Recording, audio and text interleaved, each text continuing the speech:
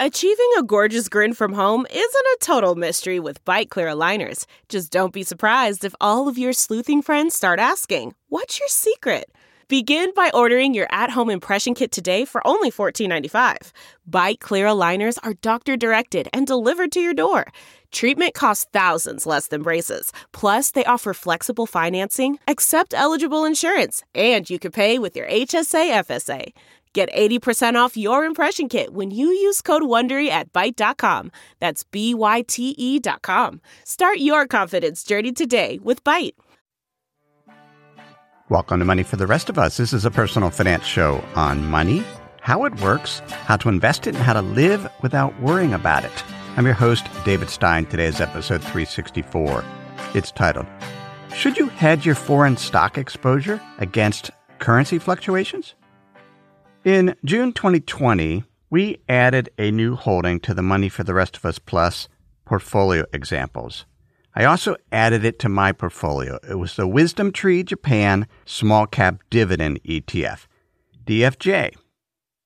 The thesis was that Japan, despite some of its demographic challenges, was growing faster than the U.S. on a per capita GDP basis and had done so for a decade. Overall earnings, as opposed to earnings per share, had also grown faster in Japan than the U.S.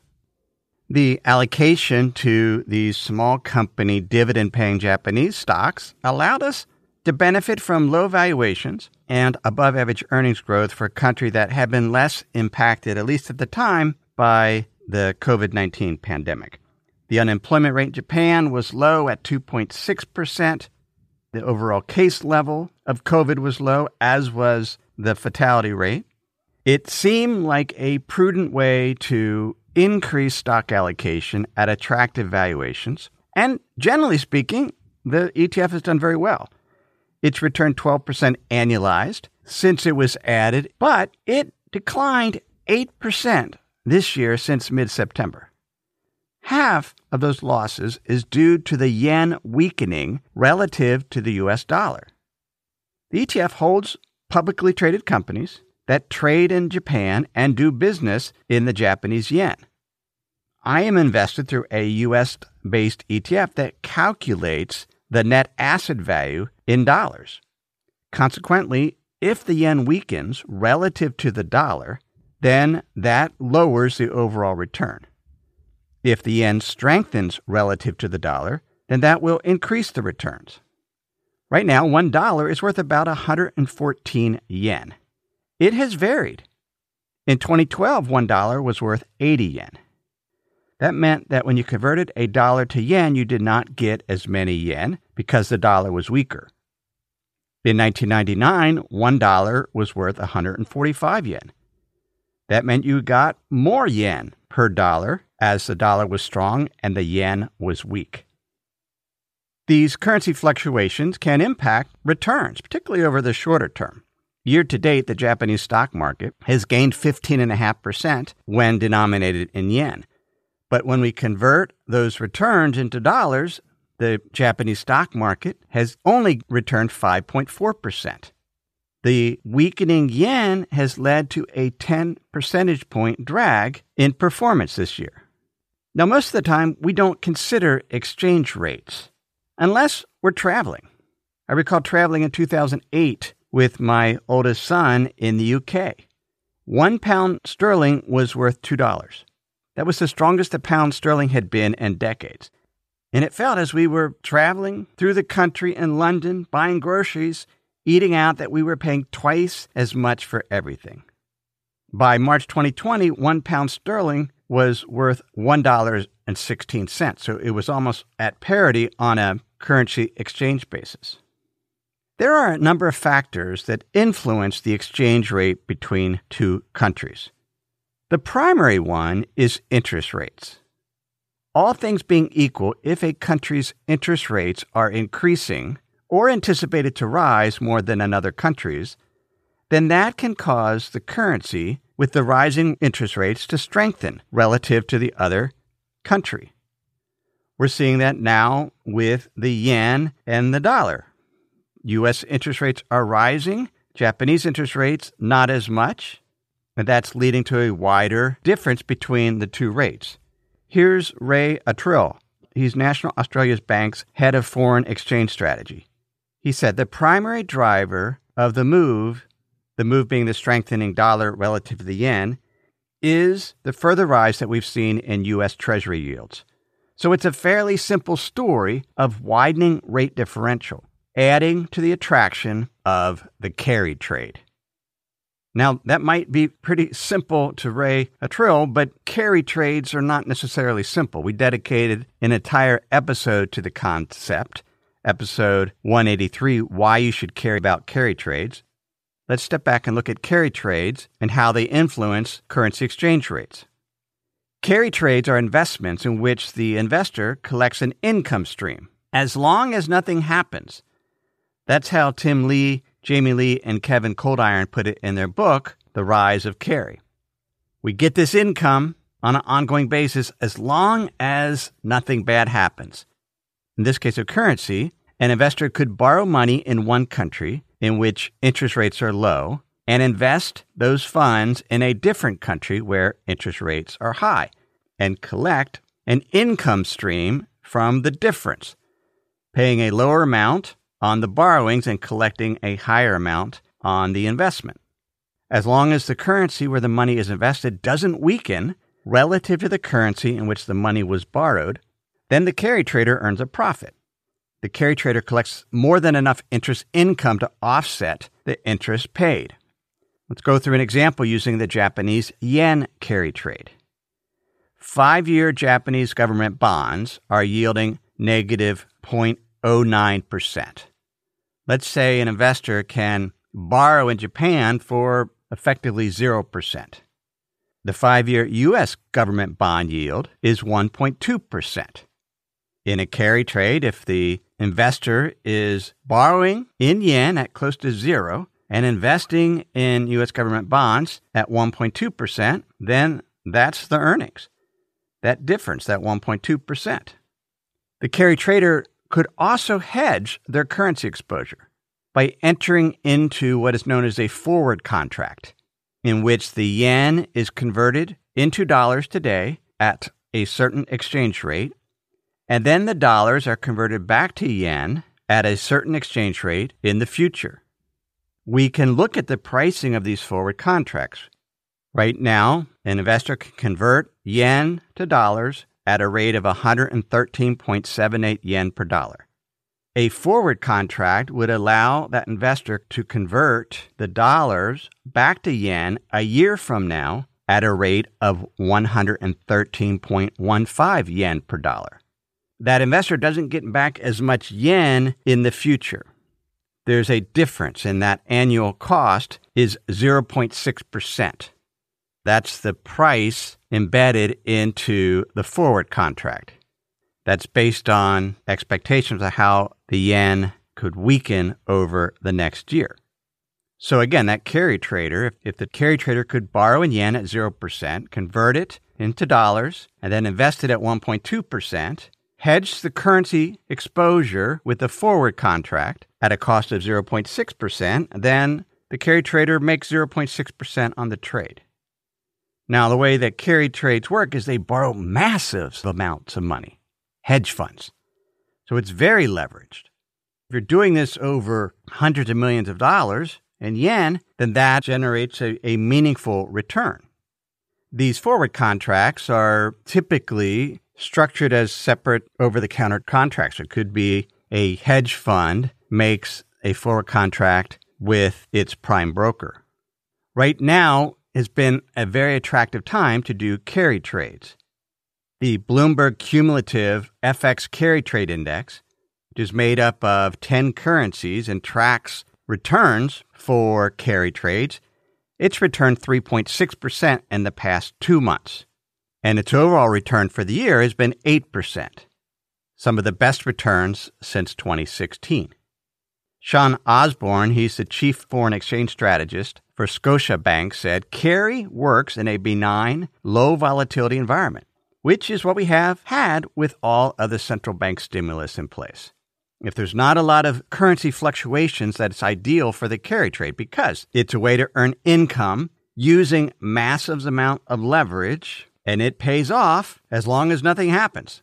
No big currency moves. In an environment where currencies are more volatile and there's much more uncertainty, the cost of these forward contracts would be much higher, in which case the forward contract might more than offset the interest rate differential between the two countries, in which case the carry trade would not be economically viable. Eric Nelson, who's a strategist at Wells Fargo, felt that the carry trade may start to lessen as some of the spike in commodity prices eases and central banks begin to normalize their monetary policy. He said, I can't help but wonder if we're reaching a cresting point in the pro-carry wave. The scale of these carry trades with billions and billions of dollars and borrowings in other currencies, taking advantage of these interest rate differentials, is enough to impact exchange rates, cause one currency to strengthen relative to another.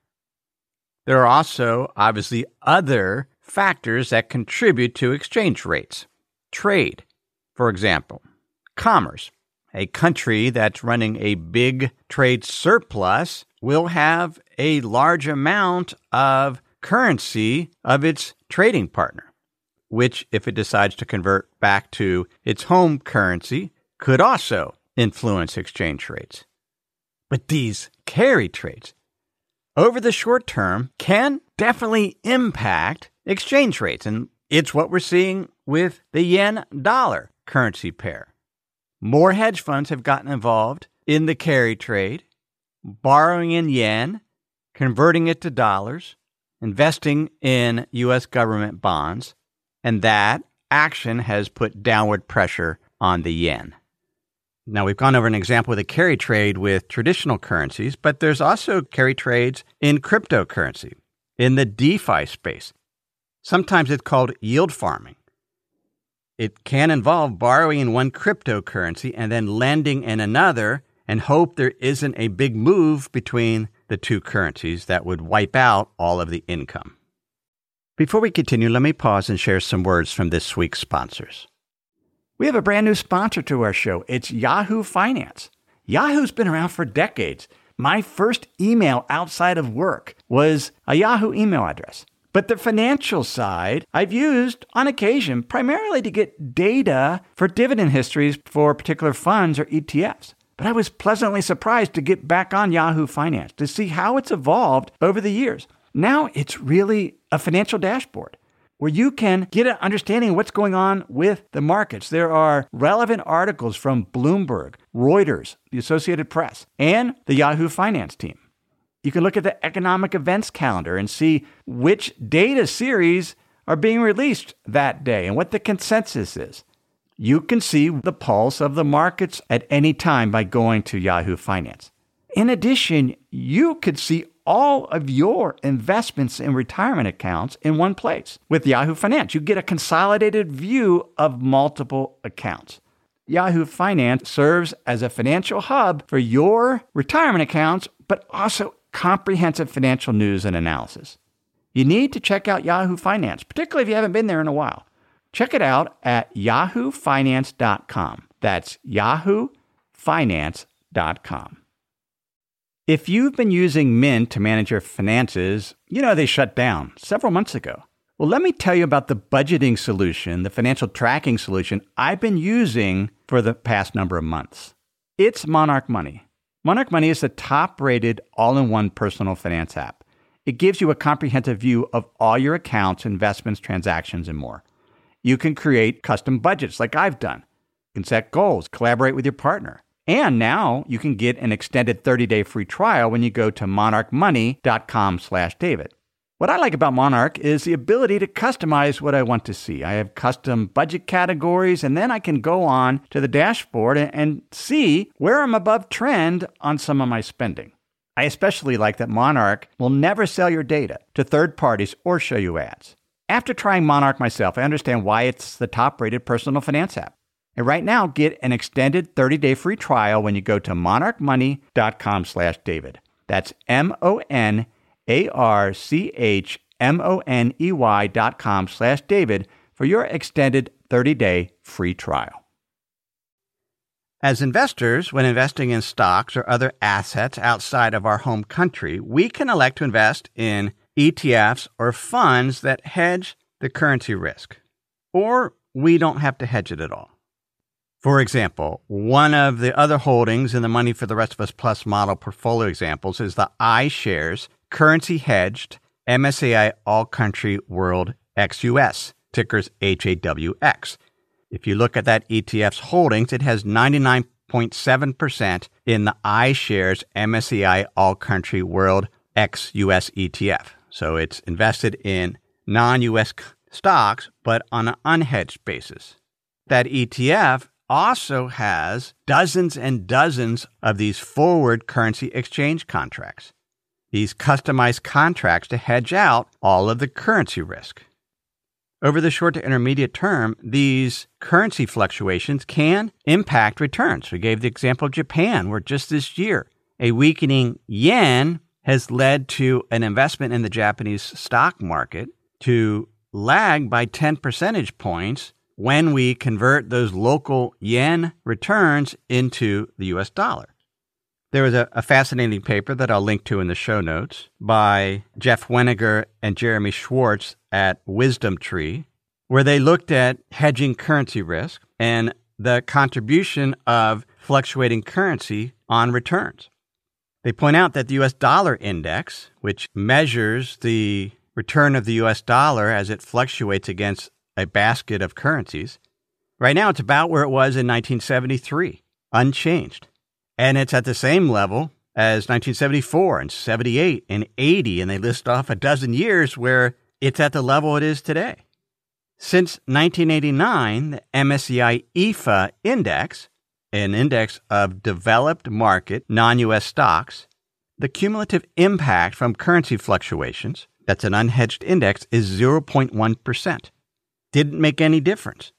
Over the past 10 years, it did. In local currency, the MSCI EAFE returned 9%, but in U.S. dollars, it returned 6.6%, which is about a 2.2% difference from the U.S. dollar strengthening.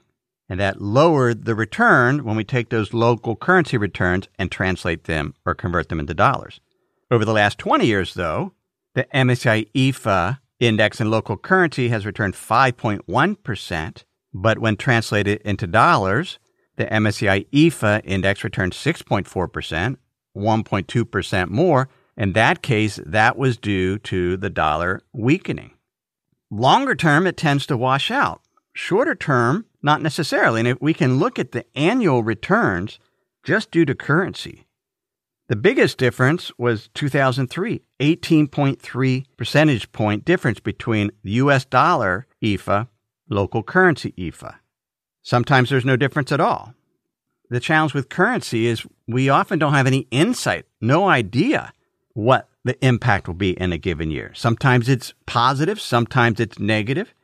It's very much a random walk, which means, and this was sort of the point that the co-authors had in their paper, is that's a lot of volatility with no reward. We typically don't like to take on risk without being compensated for it. If we look at foreign currency risk, currency fluctuations, generally over the long term, they wash out. And so we're not compensated for that volatility. When should you hedge currency exposure when investing then? Well, there's 4 things that I listed out. First, if you don't want volatility, if you don't want to see those fluctuations of returns between your non-home currency investments and then see that local currency returns translated into your home currency and you see, I lost more money due to the currency conversion, then if you don't want that level of volatility, then you might consider hedging your currency exposure. A second reason is you don't have a fundamental view that a particular currency will strengthen or weaken. Don't have any insight. I know I don't have any insight whether a currency will strengthen or weaken. If you don't have a fundamental view, then you might want to hedge out that currency risk. The third reason to do it is if there's a product available at a reasonable fee. I mentioned the iShares currency hedged MSCI ACWI XUS ETF, HAWX. Its expense ratio is 0.35%. Another way, and the primary way I get exposure to global stocks, is through the Vanguard Total Stock Market ETF. It includes non-U.S., including emerging markets, but it also includes U.S. stocks. Its expense ratio is 0.08%. In order to get non-U.S. stock exposure that's currency hedged, the fee's higher, paying about 0.3% more to reduce some of that currency volatility. In some cases, there isn't a hedged version of the ETF available. I mentioned this Wisdom Tree Japan Small Cap Dividend ETF. There's no version that hedges out the currency risk. In some cases, I've mentioned my investments in India. The currency risk is not hedged. And one reason is the forward contracts are so expensive. To protect against currency fluctuation between the US dollar and the India rupee, it costs about 3% per year. So it's very, very expensive. In some cases, it can be just not cost effective to hedge the currency risk. Another way to potentially do it is to just buy an ETF that protects against currency fluctuations. That's all it does. It doesn't have any other assets. That iShares currency hedged MSCI All Country World Index XUS, it's invested in stocks and then has the currency forward contracts. There's the Wisdom Tree Bloomberg US Dollar Bullish Fund. USDU is the ticker. It provides a way to get exposure to the US dollar against a basket of foreign currencies. So its exposure is 33% euro, 15% the Japanese yen, 12% the Canadian dollar, 11% the British pound, 10% the Mexican peso. If those currencies weaken relative to the US dollar, then this ETF makes money. This ETF could be paired with non-US stock exposure as a way to hedge the currency exposure. But the basket weights might be different, and you're paying a 0.5% expense ratio. It's a way to do it, but there's a cost to it. So to decide, again, we want to know is, do we want the volatility? And we could hedge it out, especially if we don't have a fundamental view on a particular currency, and if we can find a product that's available at a reasonable fee. With more and more ETFs, there are more products, but in many cases, there just isn't a suitable one. A final consideration depends on where you live. If you live in Canada, you might not want to hedge your Canadian dollar exposure because given the Canadian economy is highly influenced by oil prices, often what happens when the stock market falls globally, the Canadian dollar weakens. When economies are expanding globally, the Canadian dollar tends to strengthen. And so by being unhedged as a Canadian investor, that tends to dampen the losses when the global stock market is declining. Conversely, if you live in Japan, the yen tends to strengthen when global stock markets fall. It's a risk-off currency. And as a result, the yen strengthens as global stocks are falling. As a Japanese investor, hedging that yen exposure allows you to benefit, and your non-Japanese stock market losses end up being less as a Japanese investor. So those are the considerations of whether you should hedge or not. What do? I primarily don't hedge. About 70% of my stock exposure is outside of the U.S., and only about 5 to 8% of that is currency hedged. Why? I'm comfortable with the volatility. I like having non-dollar exposure. I don't necessarily have a view. I just like the currency diversification. I recognize over the long term, these currency fluctuations will wash out. I have a very diversified portfolio with many different asset classes, and I just don't want to spend a lot of time figuring out how to go about hedging my currency exposure. That then is episode 364. Thanks for listening. I'd like to help you become a better investor. Certainly the free podcast helps with that. But have you subscribed to my email newsletter? It's where I share an essay on money, investing, and the economy each week to that list of thousands of email subscribers. I put a great deal of thought and time into that newsletter, and I would love you to be able to read it and learn from it. You can sign up for the Insider's Guide newsletter at moneyfortherestofus.com. Another way I would love to help you become a better investor is by you becoming a member of Money for the Rest of Us Plus. This is the premier investment education platform that's been operating for almost 7 years now. Plus membership gives members the tools and resources they need to manage their investment portfolios. Not only can you tap into my more than 2 decades of investment experience, look at my portfolio trades, but my research is backed by top-tier institutional research partners such as Ned Davis Research, Capital Economics, MSCI, Refinitiv DataStream. I curate the most important content and lessons to help you make better portfolio decisions. You'll also access a community of over 1,000 members to get their insights.